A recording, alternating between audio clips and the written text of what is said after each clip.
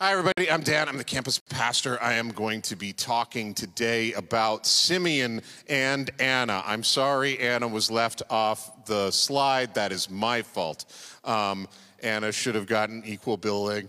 Sorry about the patriarchy. And I just want to start off by just reading this section of the Christmas story for us. So we can just go, we're going to be reading from Luke chapter 2, verses 22 to 35.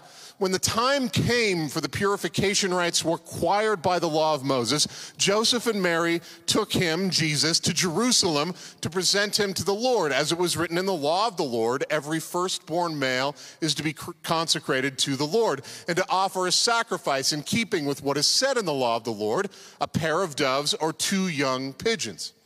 Now, there was a man in Jerusalem called Simeon who was righteous and devout, and he was waiting for the consolation of Israel, and the Holy Spirit was on him. It had been revealed to him by the Holy Spirit that he would not die before he had seen the Lord's Messiah. And moved by the Spirit, he went into the temple courts. And when the parents brought the child Jesus to do for him what the custom of the law required, Simeon took him in his arms and praised God, saying, "Sovereign Lord, as you have promised, you may now dismiss your servant in peace. For my eyes have seen your salvation, which you have prepared in sight of all nations, a light for the revelation to the Gentiles and the glory of your people Israel."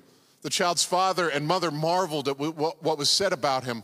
And then Simeon blessed them and said to Mary, his mother, "This child is destined to cause the falling and rising of many in Israel, and to be a sign that will be spoken against, so that the thoughts of many hearts will be revealed, and a sword will pierce your own soul too." And Anna spoke as well. Echoed everything. She did. Trust me. She's there. She did some amazing stuff. There she was. There was also a prophet, Anna, the daughter of Penuel of the tribe of Asher. She was very old. She had lived with her husband 7 years after her marriage and then was a widow until she was 84. She never left the temple but worshiped day and night, fasting and praising. These are the 2 people that we meet at this part in the story. And this is after Christmas. Okay? We're 8 days after all of the stuff that we're going to talk about on Christmas Eve. This is 8 days after the angel choir has packed up their stuff and gone. This is 8 days after the shepherds have gone back to the sheep in their fields. This is 8 days after the wise men have returned to the east, or they don't get there till Egypt. Bible scholars fight about that later. But regardless, this is after all of that stuff happens. And as you know, what happens in the time after Christmas, there's this weird moment that happens when the wonder goes away and reality begins to set back in. And for Joseph and Mary, they're dealing with the reality of what their lives are now, the physical reality of tiredness, can we go back to the map? The physical reality of having just finished a 120-kilometer journey on foot while about to have a baby. You should laugh at that. If you want to imagine that days before giving birth, you just chose to walk to Lacombe. That's what happened. And then they got to Lacombe and had a baby. And now they're dealing with the reality of that baby, because contrary to what I think is the worst of all the carols, crying did Jesus make, as well as all of the other things that babies make. Jesus made all of those things, and like all new parents dealing with newborns, they have to deal with this reality of a new baby. I remember the first time that we had a baby, it was 16 years ago, and so people were there at first, and then they left, and like parents were there, and everybody was excited, and eventually they just left this baby with my wife and I, and there was a part of me that was just like, isn't a grown-up gonna come? And like, they're just leaving this child with us? Like, who said that was okay? Like, I'm not. So that reality is setting in for them, and also the economic reality that Joseph and Mary were living in, because it says that they offered 2 doves and 2 pigeons. That was the cheapest of the offerings that you could possibly offer at the temple for the poorest of the people. And Joseph and Mary are now living 8 days removed from this and wondering, is any of this real? What is going on now?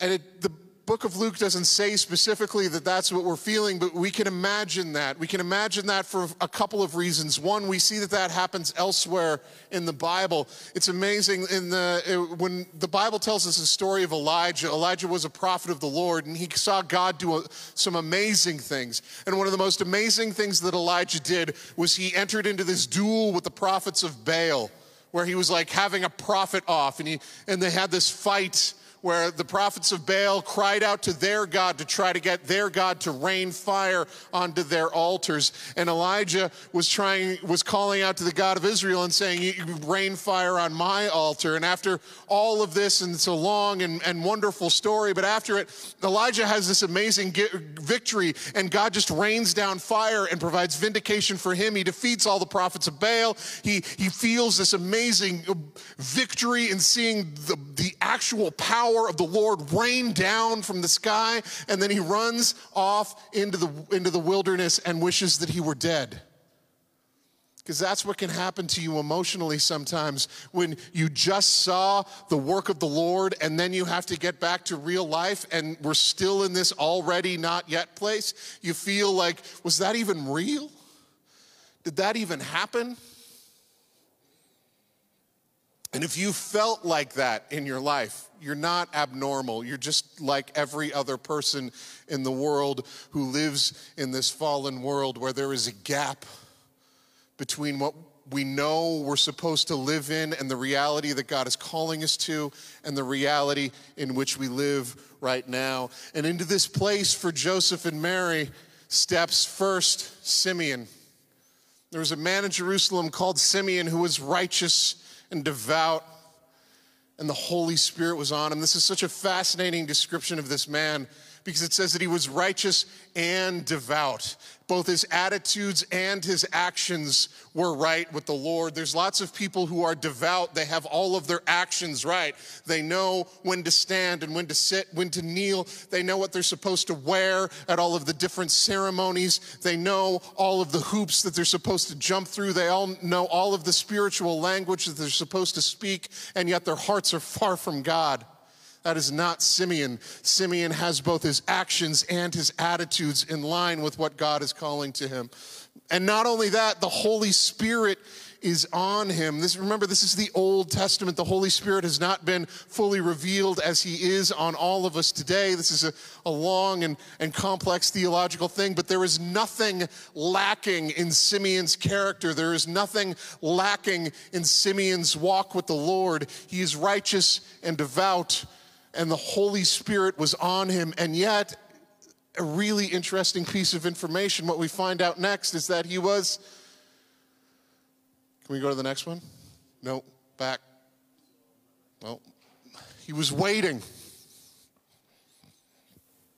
This is a strange place to find ourselves. Because what the world has taught us and what we've bought into as a church is that if you're righteous and devout and if the Holy Spirit is on you, then you shouldn't be waiting. Because if it's good and if it's valuable, you're going to get it right away. Anything that is good and is good for you is going to happen to you immediately. And the world has taught us this, and we've imported it, that if it's relationships, if it's careers, if it's success, if it's any kind of blessing, that it's all supposed to happen to us right away. We've been taught that waiting is this absence of God's work. And what we're seeing right here is that Simeon was both righteous and devout and full of the Holy Spirit, and he was waiting. And if you're one of those people who are also believe in your heart that you're righteous and devout, that you've experienced the Holy Spirit, and you're like, why am I still waiting for God to do what he promised? Maybe you're like Simeon, and the story's not about you, and we're waiting on the timing of God. Because Simeon's waiting had nothing to do with Simeon. It didn't have anything to do with his actions. It didn't have anything to do with anything that he had done wrong. It had everything to do with waiting on the perfect timing of the Lord.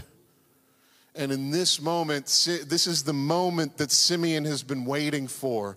He's been waiting for the consolation of Israel, and now it has come. It's frustrating to us to admit to be in that waiting place. I get it. I have been there many times myself. But we have to acknowledge that sometimes God calls us, that not sometimes, that all the time God calls us to maturity. And one of the most used tools that God uses to bring us to maturity is waiting. Older people are better at waiting than younger people are. And this is what Simeon is teaching us at this moment. He's got that maturity. He is waiting for the consolation of Israel. And it's interesting as we meet Simeon and Anna that this is true of both of them. If we can put Simeon and Anna together there, this is true of both of them. Both of them are these righteous and devout people who are older, who are faithful. They've endured, and now they have been waiting for this specific moment to step into their lives. And I just want to say as a word of encouragement to some of our older people, we live in a church a culture that values newness and values youth, and we're wrong about that. We as a church need you old people to stand up. Not literally right now, like you can stay seated, but we need your maturity. And we need your strength, and we need your faithfulness over time. And we need you when we're losing our minds over everything that is happening in the world. We need some of you old people to be like, yeah, I've seen this before. Don't get freaked out about it. The promises of God are still true. Now, that doesn't mean that every old person is like that. I got to be honest. I've been in the church a long time. I've seen a lot of old people that have not won any maturity in their age. They may be old and they may be senior, but they have not learned a thing. They haven't had multiple years of experience. They've had 1 year of experience 70 times, right? And that's the challenge that we have, and I want to invite you guys to do that because we desperately need mature, older people around us. And for those of us like me who are middle-aged and seeing old age coming, and like, what does it look like for us to get old? Simeon and Anna give us a taste of what it looks like because they are holy and devout and they are comfortable in their waiting. They have cast off the concerns of this world to a certain degree, and they are waiting. They are trusting that the Lord will do what he has accomplished. If you don't follow sports, don't worry about this, but there's a coach of the San Antonio Spurs. His name is Greg Popovich, and he has a principle for older players that he says, as you get older, you need to get lighter, right? And he means that in a basketball sense, that you can't at 35, 36, 37, 38, run and jump and do that with a lot of extra weight like you can when you're 19. Those of us who are a little bit older know that like you'll slip in the ice and all of a sudden your ears hurt. I don't know why that happened, but that's the world in which we live. Everything hurts and I don't know why, right?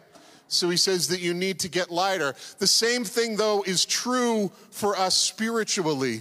As we get older, we need to get lighter. We need to start laying down the concerns of this world and trading them for the joys that we know that God is bringing us.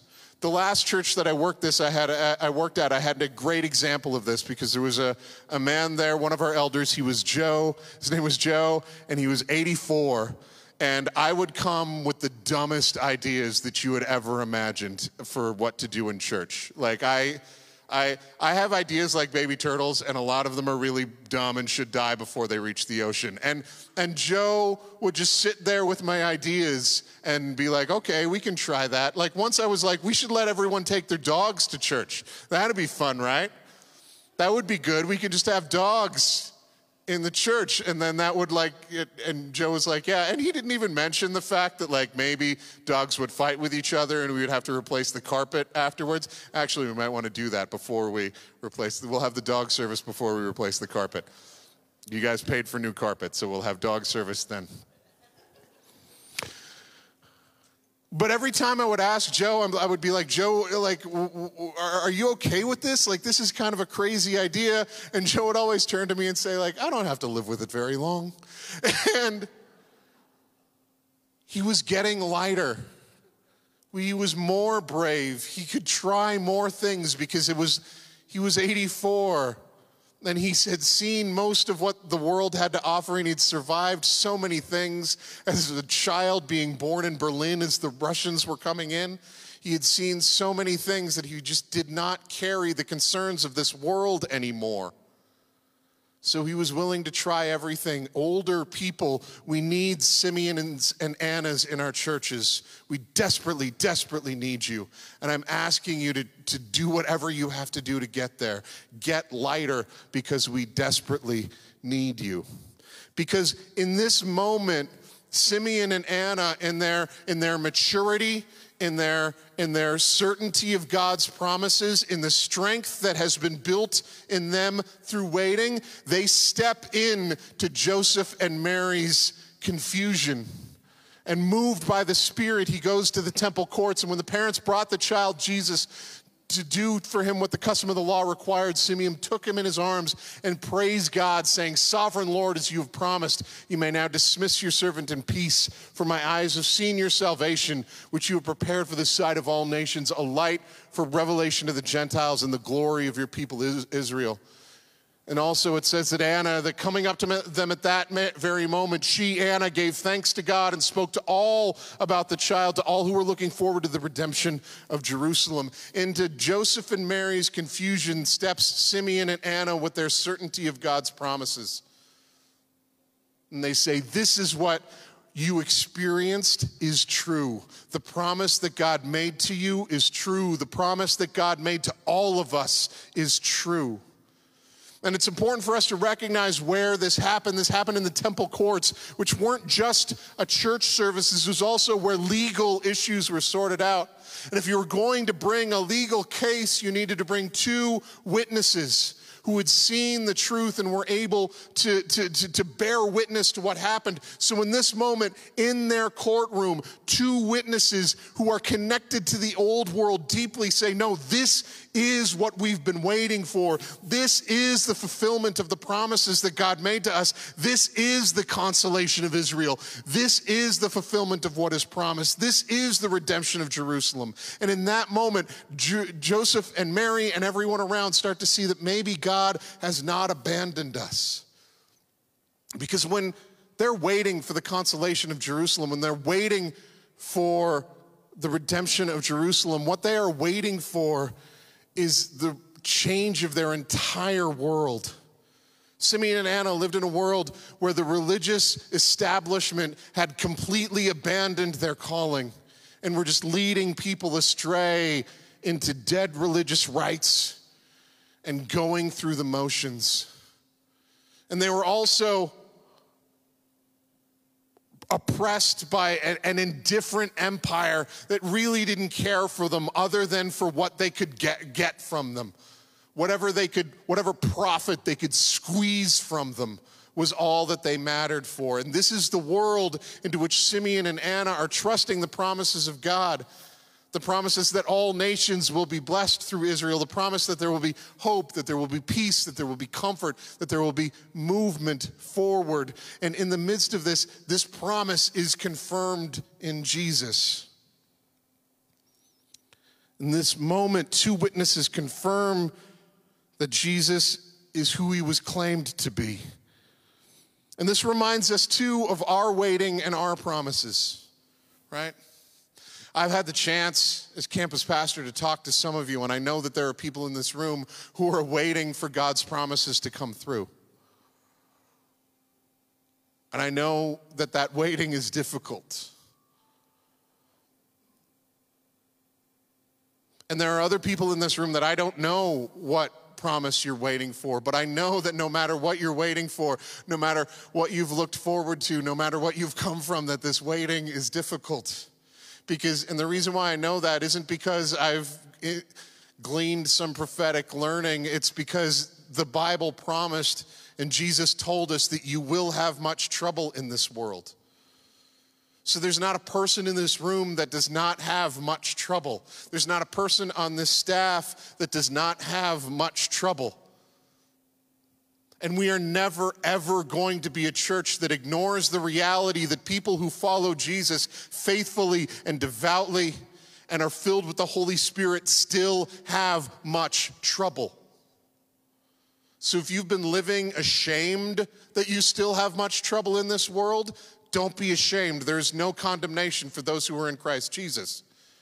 But take heart, because Jesus said, I have overcome the world.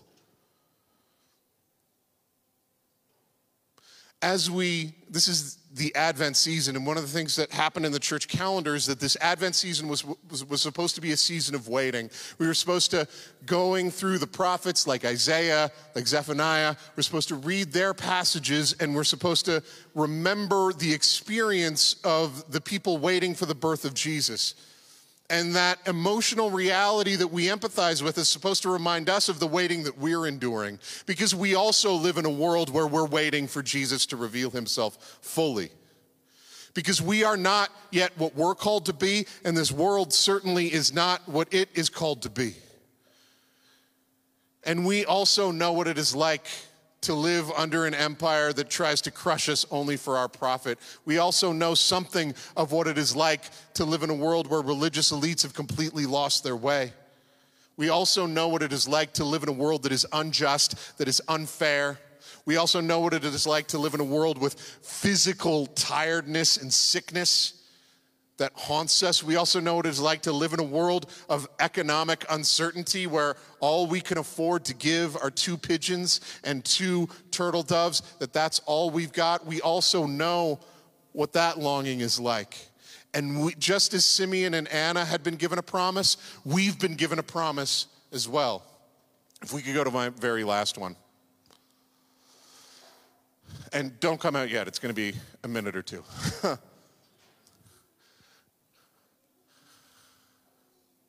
This is the promise that we've been given. Revelations 21 points to this reality when Jesus fully returns again. And it points to this specific moment and says, look, God's dwelling place is now among the people. He will dwell with them. They will be his people, and God himself will be with them and be their God. He will wipe every tear from their eyes. There will be no more death or mourning or crying or pain, for the old order of things has passed away. And he who was seated on the throne, God seated on the throne, said, I am making everything new. That is what we've been promised. Nothing less than that. So if today you are experiencing sickness or death or mourning or crying or pain, if you have come here carrying that, I want you to believe this promise that that is going away, that that is not our eternal destination, but rather our promise is God being with us now and for eternity. God dwelling with us now and for eternity. And what that requires of us in this waiting time is faith. Now, the Bible says faith is the assurance of things hoped for, the conviction of things unseen. But one of the ways that we've gotten it twisted in our culture is we always assume, you're back there? Good. We always assume that faith is ours, that when we talk about faith, it's my individual faith. So when I go to bed at night, my faith, the faith that I have, the faith that I can conjure up when it's just me and my heart and God and I'm alone. But what's interesting is every time in the Bible when it talks about faith, it's not talking about your individual faith. It's talking about all y'all's faith. Sorry, English is a stupid language. It doesn't encompass. It's talking about all y'all's faith. All of our faith linking together. Because when Joseph and Mary were short on faith, God brought Simeon and Anna into their lives and say, no. What you were promised is true. Simple illustration of what this was like. Earlier we were playing a song, and I am not a person who always hears rhythms well. So I don't necessarily know when to clap. It's common of people with my complexion that we don't necessarily know when to clap. Because I can't hear the beat well enough. And sometimes faith is like that. It's not there for me. I know that I'm supposed to. I know that I'm supposed to pick up on it. I know that it's supposed to be there, but it's not there right now. And I don't feel that. But you know what I do in that moment when I've lost the rhythm of my faith and I don't know when to clap? What I did this morning was I listened for the kick drum. And I knew that that's when I'm supposed to clap most of the time. It's not always. And I knew that even if I didn't know where the beat was, that Darian did. And I was going to trust him, that this was a person that I knew, that listened, that knows. And I'm going to trust him that I'm going to clap when he claps, when he hits that kick drum. And I turned beside me and I looked to Martin, and Martin was clapping, and Martin always knows when to clap because he most often starts the clapping. You guys don't get it, but most. And I clapped when Martin clapped, not because I knew when to clap, because I looked at him and I was like, I trust him. And I trust that he has a rhythm that I don't have right now. And eventually I picked up on it myself. Eventually I could hear it. I could hear the beat that I was supposed to clap on, and I started clapping on the beat. Faith works the exact same way. Sometimes you don't feel it, you can't hear it, so you need to trust the Simeons and Annas in your life. You need to find them. They need to find you, and you need to say, I've lost the rhythm of this. Remind me what's true again. Remind me what's real again. And they will. So I would invite us at this moment. I'm going to have an experiment. If you're a person who needs assurance this morning, if your faith feels like a beat that you can't hear and you're trying to clap and you don't know when to clap, I want you to stand right now. Let's be brave together, because I'm that person. If you need that reassurance, that assurance, I would love you to stand, okay? Thank you for being brave. And this is when it gets fun.